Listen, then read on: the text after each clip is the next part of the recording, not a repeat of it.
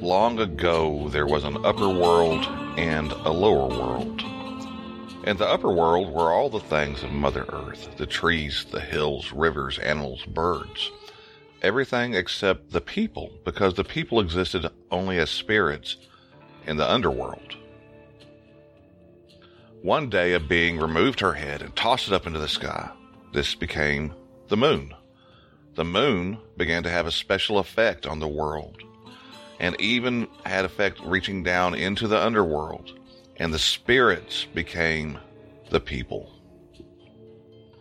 The people wanted to go to the upper world, but they did not know the way, so they prayed for assistance.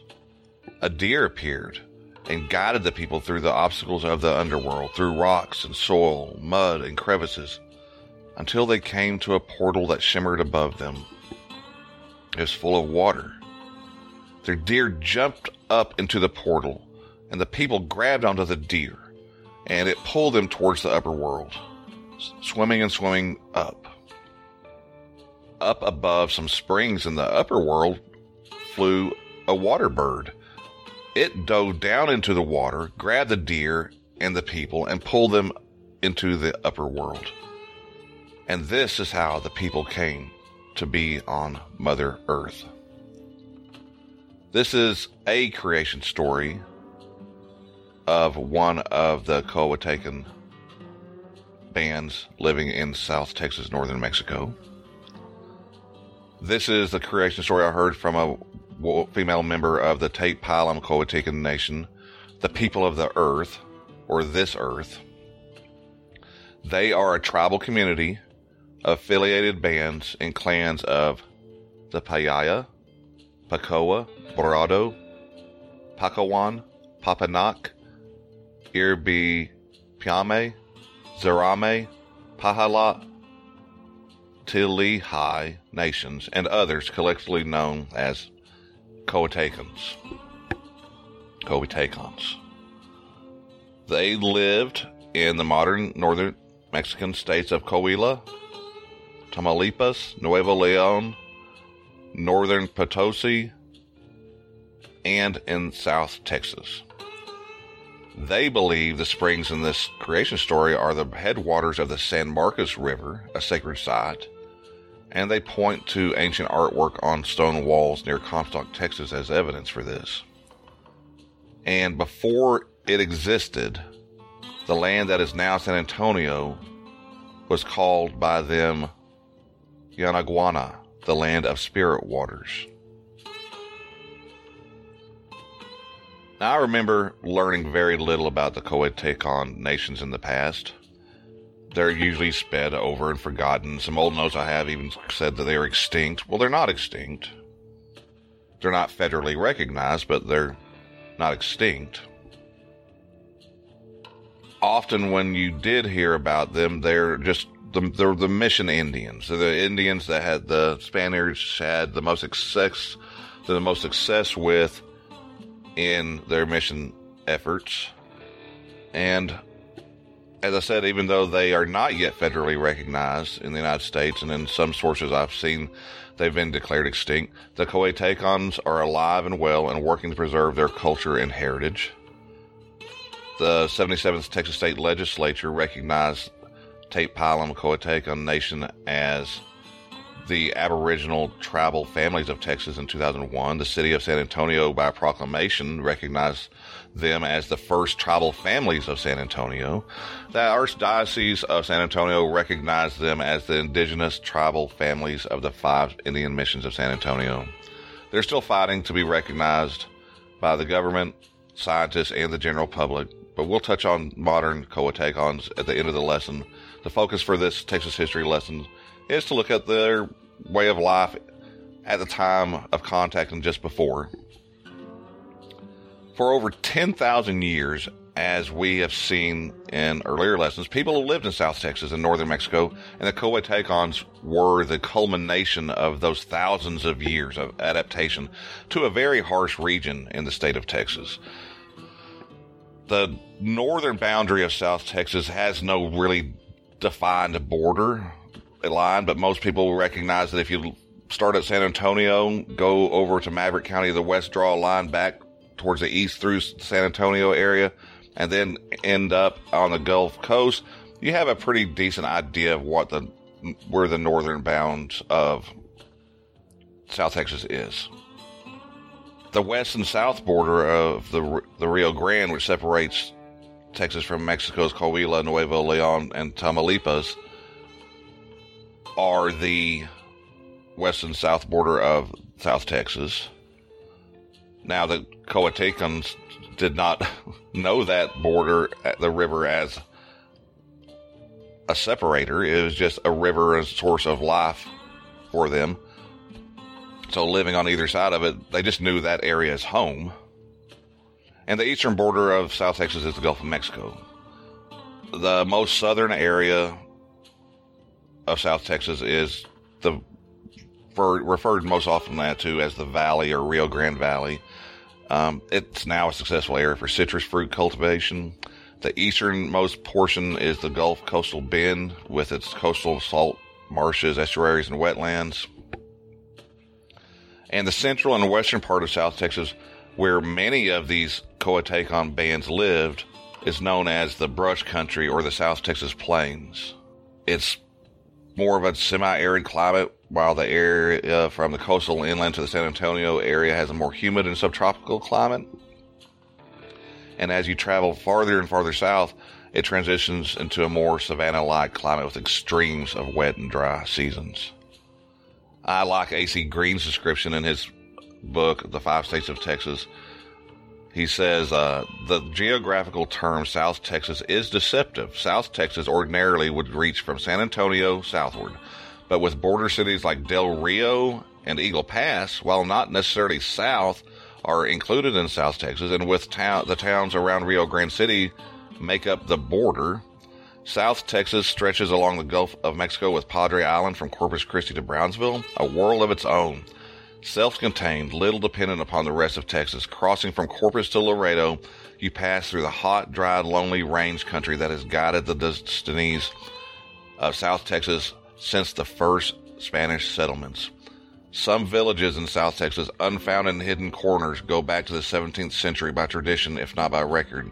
I would add to Green's excellent description that this hot, dry, lonely range country also guided the destinies of those that lived there before the Spanish settlements, and high probability is that these settlements were usually where people before had lived, either on a semi-permanent or permanent basis.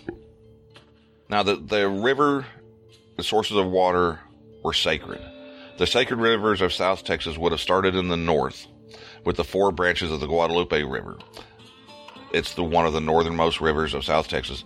It's joined by the Comal River in New Braunfels, the sacred San Marcos River west of Gonzales, and the San Antonio River north of Tivoli. Below these rivers is the Aransas, a fairly short river that flows into Copano Bay. Further south is the Nueces River, with its tributaries the Frio, Altascosa, and the Leon. Then there's the very short Mission River, and then the Great River, the Rio Grande, is the southernmost waterway of importance for the Coatecans. Living on the Texas side of the border, they would not have considered it anything special other than that as a really important source of life, and would have looked at the other side of the river as theirs as well. While many descriptions of South Texas region and home of the Coatecans in Texas include the coastal area, we're not going to look that closely at it right now because much of the coastal area was dominated by another band we're going to look into very soon, the Karankawa.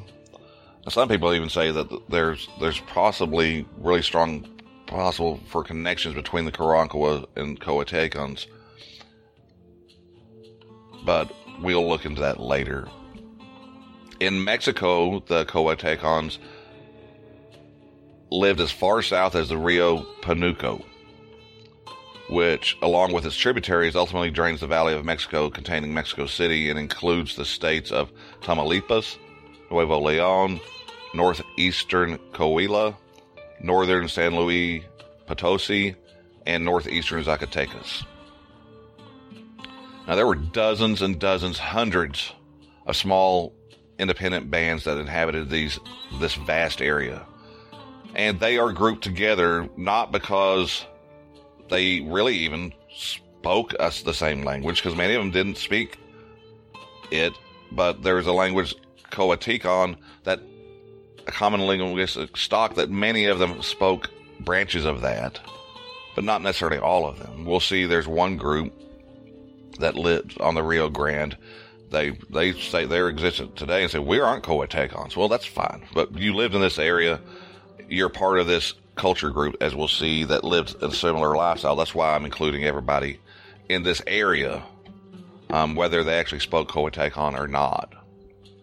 But we'll see. It became a handy catch phrase for just capturing all of these bands because they had a vast number of names.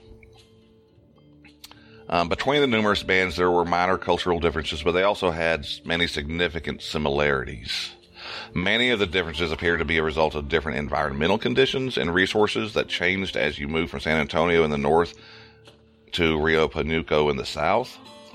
Population levels varied, but bands probably had 100 to 300 people, and some might have had as many as 500. Housing, weaponry, clothing, survival techniques varied amongst the bands, and the differences between the Payayas in San Antonio and the Coaticans in Tamaulipas were probably significant. They were not a single culture, nation, or ethnic group, or they weren't, like I said, even one language. But David LaVere best explains it. They were a wide scattering of bands with a similar hunter-gathering economy, adapted to the arid country of southern Texas and northeastern Mexico. There are enough similarities that we can discuss them as a whole while recognizing that there were autonomous small bands that lived in the area. Starting in the north, the Payayas, 3 or more affiliated bands that lived in an area focused around San Pedro Springs, the site of modern San Antonio. Southeast of them, between the San Antonio and Guadalupe rivers, lived the Aranamas and Tamiques. South of the Aranamas lived at least a dozen bands known as Orejones along the lower Nueces. The Pacal lived in an area northeast and upstream of the Orejones, near the junction of the Frio and the Nueces. West of the Pacal were the Casale Tarcodoms, near the confluence of the Pecos and the Rio Grande. The Catajanos lived down the Rio Grande from them. Then there were the Carrizos, farther south.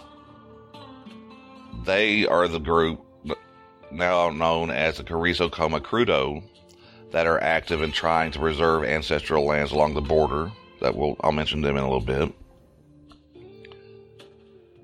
The Barados lived down near Brownsville at the lower end of the river, Rio Grande. And then there were the Malaquites that lived on the Gulf Coast south of Corpus Christi. And some of the other bands mentioned before, Pacawan, Papanac, Irabiapame, Zarame, Pahalot, and Tilahi are some of the other groups that should be named. It has been suggested that the environment and habitat these nations lived in limited their ability to diversify, because once they established the most successful way to survive, and survival was so focused on specific resources, they had to stay focused. They were constantly working to provide for themselves and their loved ones. It would probably be incorrect to say that there was no influence from the outside. In fact, it would be foolish. But since the harsher way of life they followed would not have been attractive to outsiders, the influence could be considered minimal. They wore very little clothing. A deer hide breechcloth or loincloth was usually all a man would wear if he bothered to wear anything at all, along with sandals made from fibers or from animal skin. A robe made out of rabbit fur would have been worn in weather were especially bad. They would often decorate these breechcloths that often fell below their knees with animal teeth, seeds, other adornments. Women usually wore skirts made out of grass, but they also wore animal hide skirts. They made blankets and shoes out of buffalo hides and rabbit skins. Men and women both grew their hair long, down to the waist, and sometimes used deerskin thongs to hold the hairy ends together at the waist. Many pierced their lips with cane. Tattooing was very common, with patterns on the face and body. The face tattoos could be various combination of lines, perhaps, we think, signifying the band or ethnic identity. Body patterns of tattoos included broad lines and could be straight or wavy as they ran the full length of the torso. Mostly they lived in small movable huts. They used mats out of reeds or hides along with small saplings to make small circular dwellings that were easy to tear down and move.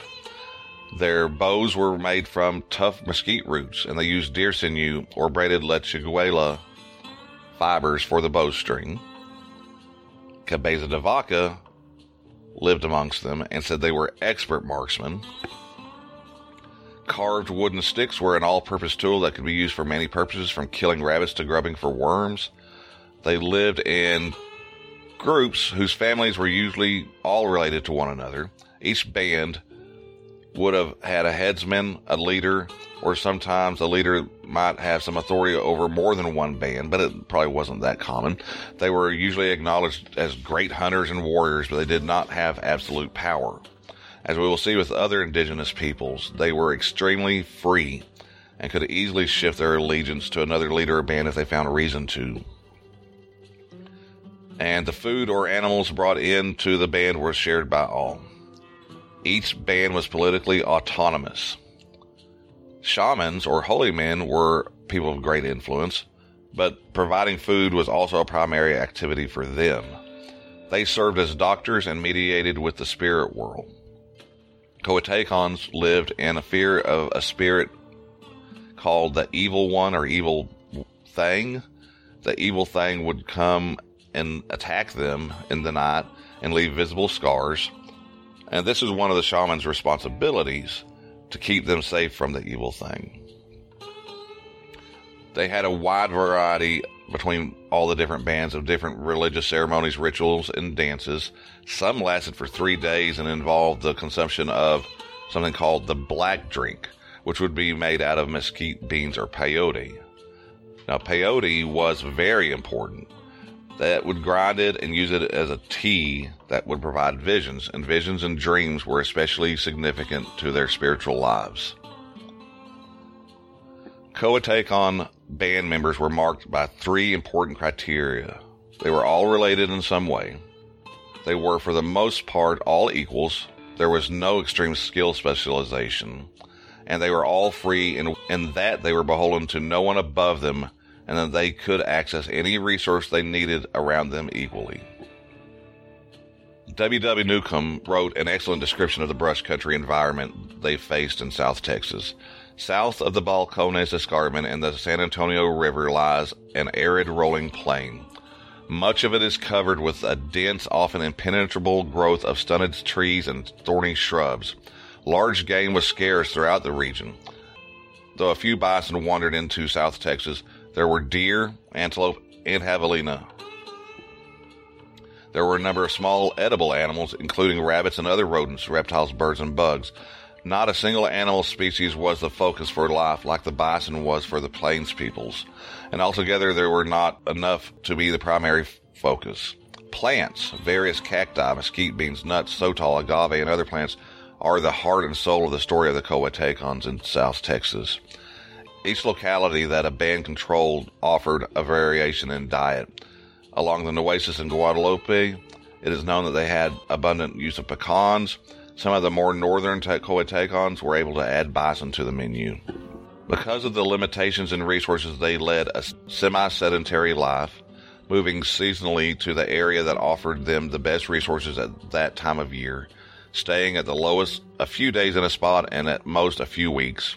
Summer, except in times of drought, were the time of year when they could thrive. Winter was the harshest time of year, with starvation always a threat. The harshness and frequent threat of starvation led to some very hard acts, one of which was the killing of infant girls. Twins. If twins were born, usually only one was allowed to survive. These are facts that show the harsh realities of a subsistence patrilineal society. harsh and ugly, but it happened. And because of the harshness of the environment, the Coatecans needed a lot of space to gather resources. They were famous as having great endurance, and hunters could run for an entire day after a deer until the beast dropped from exhaustion.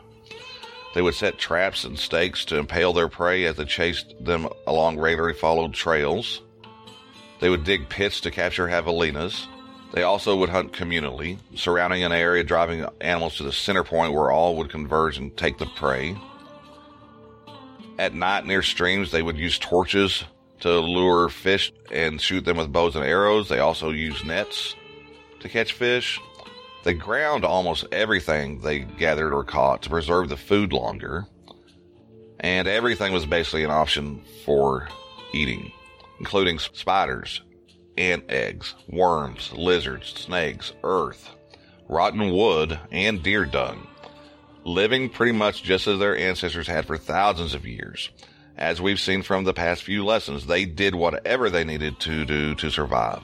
But meat was not the number one food source. Plant life was their principal sustenance. They roasted the bulbs of the agave succulent, the lechuguilla plant, an agave species with long, tough, rigid leaves that have very sharp, hard points that are easily penetrate clothing, and the common sotol, a species of flowering plant in the asparagus family that's native to arid environments, and then ate them, ground them into flour, or saved them for later meals. One of the favorites to eat was prickly pear fruit. Mesquite trees provided their sweet and nutritious beans that grow in pods from the branches. They would eat the beans raw or like they were, or like most things, pound them into a flour and mix them with other fruits and berries.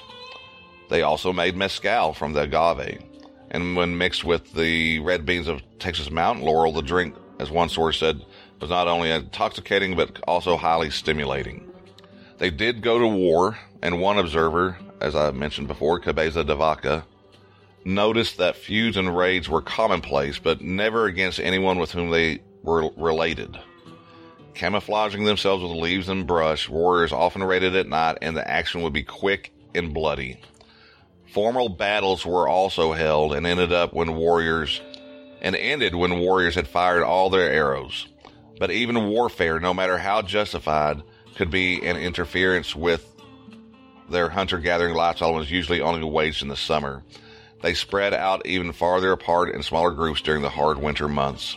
Cabeza de Vaca, who was one of a handful of survivors of a failed expedition to conquer the Floridas, shipwrecked on the coast of Texas in 1528, possibly on Galveston, and lived with the coastal and inland tribes for several years.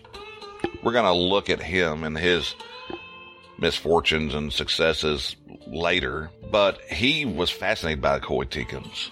He wrote, "I believe these people see and hear better and have keener senses than any other in the world. They are great in hunger, thirst, and cold, as if they were made for the endurance of these and more than other men, by habit and nature." Now, after de Vaca and his companions departed in the 1530s, apparently the Texas Coatecans didn't have any worries from Europeans for about another 100 years. Over 100 years, when the Spaniards began to make attempts in the late 1670s, 1690s to re-enter the region, this time for the establishment of missions to convert the peoples north of the Rio Grande and to put military presidios for protection and enforcement of order.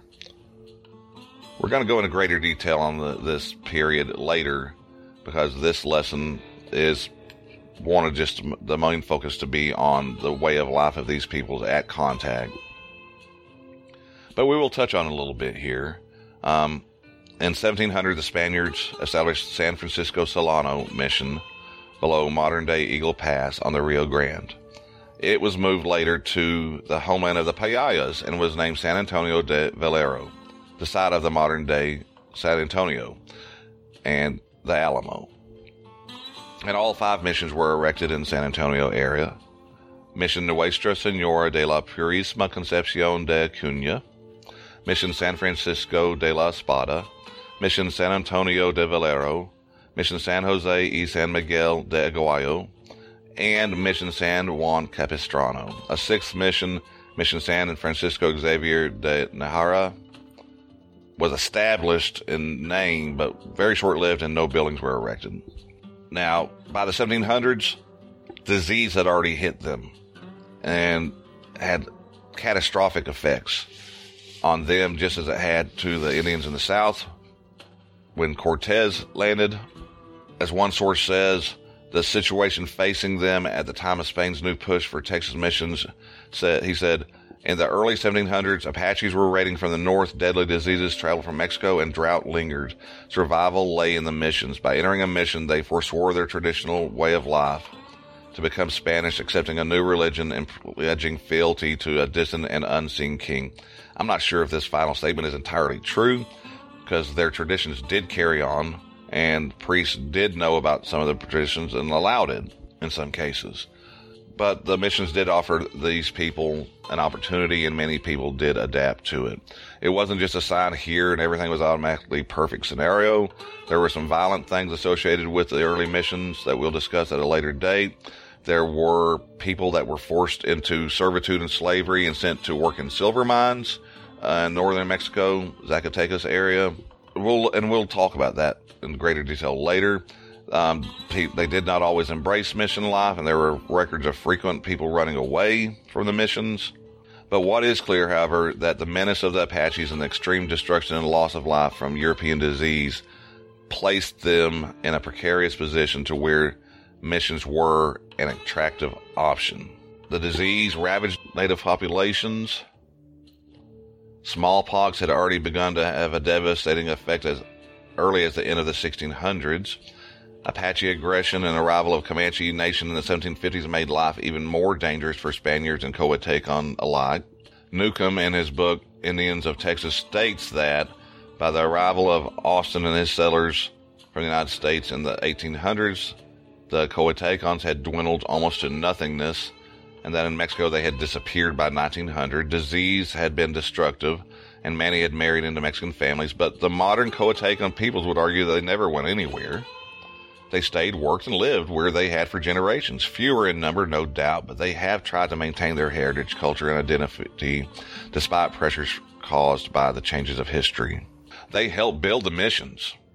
They left their art painted on the interiors of the missions. They helped found the Texas cattle ranching culture and participated in one of the very first Texas cattle drives when Bernardo de Galvez called for a cattle drive in the 1770s to be driven east to help feed the American revolutionaries.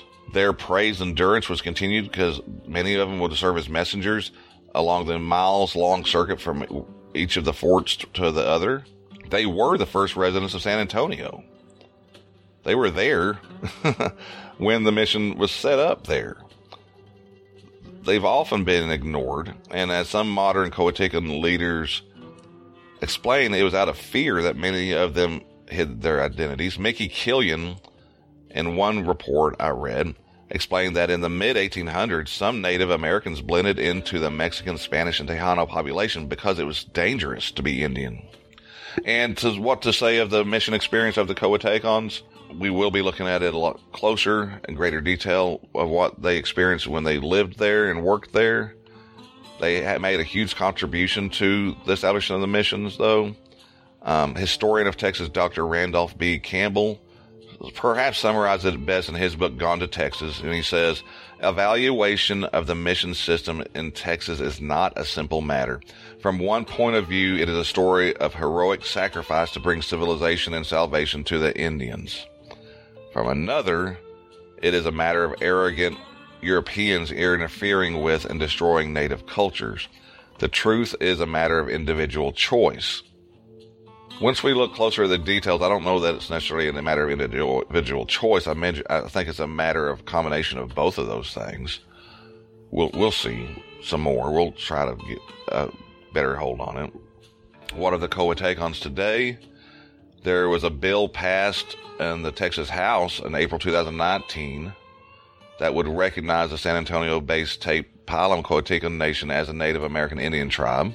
They have a federal lawsuit pending against the Texas General Land Office and the Alamo Trust Incorporated, seeking to have their voice heard in decisions regarding what happens to the human remains found on the Alamo grounds. At present, the lineal descendants of the indigenous people who lived in and around the missions aren't included in these discussions because they are not a federally recognized tribe. And the Texas Historical Commission does not recognize the cemetery there to be one of historic importance. The Tate Pilems say, well, just because Davy Crockett's not buried there doesn't mean it's not historical importance, because our ancestors who built these missions, who cared for the cattle herds, established the cattle culture here in Texas along with the Tejanos. We are historically significant, and we should be remembered. It's a fight ongoing. It's worth keeping an eye on. As mentioned earlier, the Carrizo Comecrudo tribe of Texas, who do not associate themselves as Coatecans, they did live in this area. That's why they are included in this group and are often included in discussions by historians and anthropologists as Coatecon, not because their language was that, but because they shared an area and lived a similar lifestyle. They are very active along the border, farther south from San Antonio, with their own fights. They're fighting against pipelines. They're fighting against the border wall because these things are coming through, and they know where their ancestral burial grounds and holy sites are along the river. And they're seeing them be destroyed, and they're trying to fight this, what they consider an injustice of their stolen land. They want to protect these holy sites. We'll see what happens in the end. They both have excellent websites to follow. So I suggest if you want to know more about what's going on now, there's two good places to start: the TatePilem.org, and then there's the Carrizo Comecrudo Tribe of Texas has a website. So yeah, that's a very interesting lesson. I think I learned a lot from this. I learned that I didn't know that much about things that had been not that stressed in the past. We're going to keep talking about them because as we look at close contact with Europeans coming into the area, we'll come back to these people. I just wanted to use this lesson as an introduction to them and their way of life. And we've already kind of done a whole big, fast flyover of their entire history in a way. But we're beginning with this group. And in the future, we're going to next look at the coastal peoples, the Karankawas especially. So, I mentioned Tejanos and the establishment of the cattle culture. I want to encourage you to go visit TexasTejano.com. They are a historical preservation and promotion of Texas Tejano heritage organization based out of San Antonio that have done some amazing work. They have amazing resources available on their website. Hopefully in the near future, they might even be providing the show with Tejano heritage moments. And if things go well, what I would like to see, if they can do it, is to have even a Tejano heritage episode each month. That would be very exciting because I've discussed this to the founder and another gentleman in the organization, and the depth of their knowledge and their passion for Tejano heritage is so great that it would be a really, really exciting thing that I'm looking forward to seeing in the near future. Other places you can go check out. You can, of course, reach Texas History Lessons at us email, texashistorylessons@gmail.com, all lowercase. We're on Twitter at Texas History L, and there's a Facebook page for Texas History Lessons.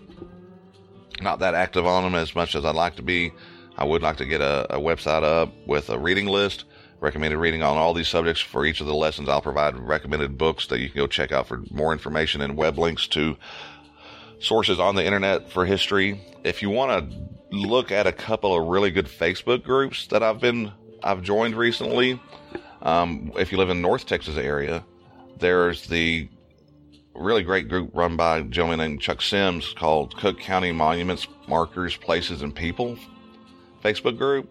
It's a really well-run example of how you can use social media to have like a communal educational experience. People sharing facts about places and people and markers and monuments. Not political in nature. It's a really educational and rewarding site that I've been happy to be a part of following and reading about. There's another really, really good group called Texas Cattle Trails History Group. It has almost 11,000 members. I've joined it recently, and it's a fantastic group as well. Really information packed. So yeah, check out all that. We'll be seeing you soon when we take a look at the Karankawas, and then we'll get into the Helmanos, the Tonkawas, the Caddos, and then the Apaches. And thanks for listening. Adios.